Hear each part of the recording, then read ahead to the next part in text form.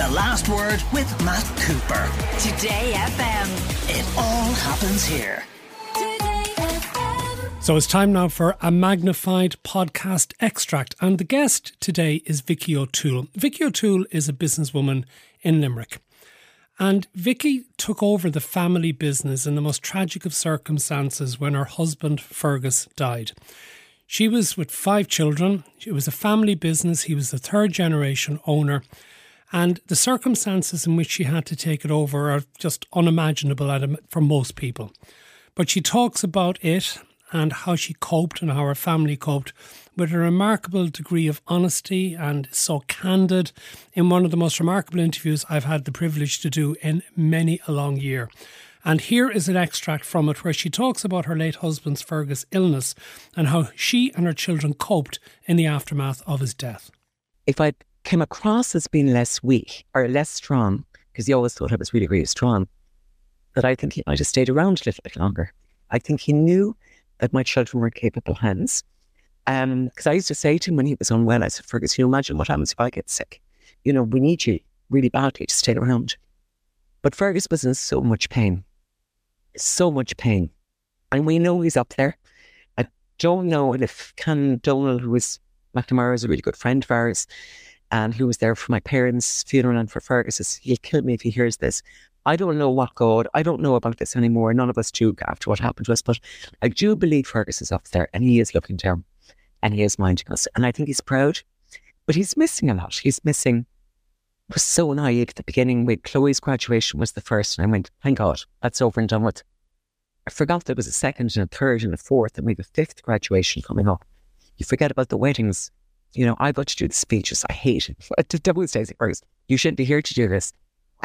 So there are days I do go up to the graveyard, which is a beautiful graveyard. He's buried beside my parents. In fact, my grave is my parents are on the left. Then there's a space for me, and then there's Fergus, and I know they're having their chance. But there's times I get cross with him. Very few. I just cross that he's not around to see how great his children. That he's I know he's there to see it, but not to witness it with us. So, like JJ had to walk Chloe down the aisle. So, but you say you're cross with him, and only a few times. Yes, okay, and I think I can understand that. Although I probably can't understand that, because how can anyone understand what somebody else is actually going through? But I suppose if he had had cancer or if he had had a heart attack, you wouldn't be cross with him for dying because of that. And he had an illness. And he died as a result of that illness. He had an illness, right? I mean, and when I say cross, it's just cross as is, I wish you were. I'm not. When Fergus died, I could write and I will one day write a book, but I could write a whole book about what people said, the good things and the bad things. I could write a book about the good things people did and the bad things people did. It was just shocking, absolutely shocking, some of the things that we heard. People would say, Fergus committed suicide. He's so selfish. Nobody should ever use the word commit. Fergus didn't commit anything. He didn't commit a crime. Fergus died from depression. That's what we say. He had an illness. And the Fergus that we knew when he was well to the Fergus that was unwell, it's 2 different people. And Fergus did us a favour in his head. I know he did that. He was a burden to all of us. And when you're sick and if you've got cancer or all these horrible things, you can go to hospital, you get an MRI, you can get a scan, and they look at you and they can tell you what's wrong with you, and they hopefully can find a treatment to make you better. With depression, there is I haven't heard of it anyway, where they can actually unzip your brain and they say, well, okay, so Fergus, this type of depression, and these are the tablets we're going to give him, and he's going to be cured. With depression, it's so complicated. And people would say he's so selfish. Vicki, this is just appalling, he should be working. I could see he's hurt. I couldn't understand how he was feeling. So how on earth could anybody else understand? He couldn't even explain to me how bad he felt. But the hurt and the pain that he was going through, can you imagine how excruciating that was? For him to decide, I can't do this anymore. When he adored us, all of us, and he adored his brothers and his sisters and his friends, and he was the life and soul of Kilkee and Limerick and everywhere else. I think it must have been the biggest funeral that Limerick ever saw. Thousands came into our house. And so it's just, so I just can't listen to people when they say it was selfish. What age was he? He was 48, I think. 46. So young. I'm trying to think. So young. And I was young. And then you mentioned how people said nice things, people didn't say nice things, people were good to you, people weren't good to you. Was the people who didn't say nice things or didn't behave well, was that out of ignorance or what was it, you think? There were hardly people being malicious, were there? There were. And, it's so weird. About 3 years after Fergus died, now I knew that we were lucky. I knew I was married to Richard Gere. I mean, this is I wish I was Cindy Crawford, far from it. We had everything from the outside in. We had everything. We had the beautiful home, the beautiful business, successful business. We had 5 stunning children. We were lacking in nothing, and we knew it. Imagine 3 years after Fergus died, I heard from an aunt of mine that women were jealous of me. Imagine being jealous. A woman, she was jealous of me because I still had everything. I thought, if you only knew the pain that we've had to go through. Things like, I remember after Fergus died, we had to go to his sister's funeral. When his sister, who was gorgeous, the eldest of Fergus's family, when she died, the day she died, I was out with our architect, who was a friend of Fergus's and mine, picking his headstone when she died. Which was, and I'm kind of a bit of OCD, and I was looking at the debossing of the text on his headstone. It was a really horrible time for me. It was less than a year after Fergus died. And when she died, it was really, really tough. It was the first time we were in a church and we saw another coffin. And I don't know how the children felt, but I just felt really just horrible.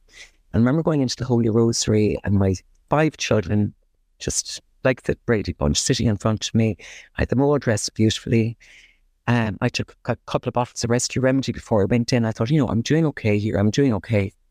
And a lady went up to shake hands with Granny O'Toole, which would be Fergus's mother, who'd now lost 2 of her children. And she was walking down the side aisle and she leaned in. I was sitting behind my children and she said, "How are you?"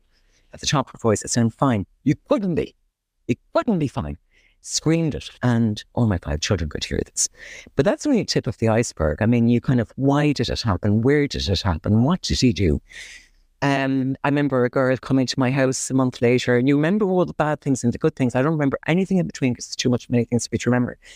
But I remember she said to me, sitting on the patio, "I know how you feel." I thought, how does she know how I feel? I don't know how I feel. And I said, "How do you know how I feel?" And she said, "Because my mother died." And I said, my mum died too. And my father has died, and my husband has died, but most importantly, the father of my 5 children. But she said, "No, I know how you feel." And I don't think she meant to be cruel, but it was this kind of thing. I know how you feel. I don't know how I feel sometimes. Matt, you're there thinking something right now, and I don't know what to think. But there were other things. I mean, I think the classic was when we went from the top 10 of the worst things you could possibly hear when somebody dies, my number 1 kept changing. One of the classics was, and this has to go into my book, and I'm not going to mention names. So Fergus was very popular in Limerick, like really popular. He on top of being a really great guy, he did so much for charity, for St. Gabriel's, for Vincent de Paul. He was fundraising for the national school, the secondary school, everybody.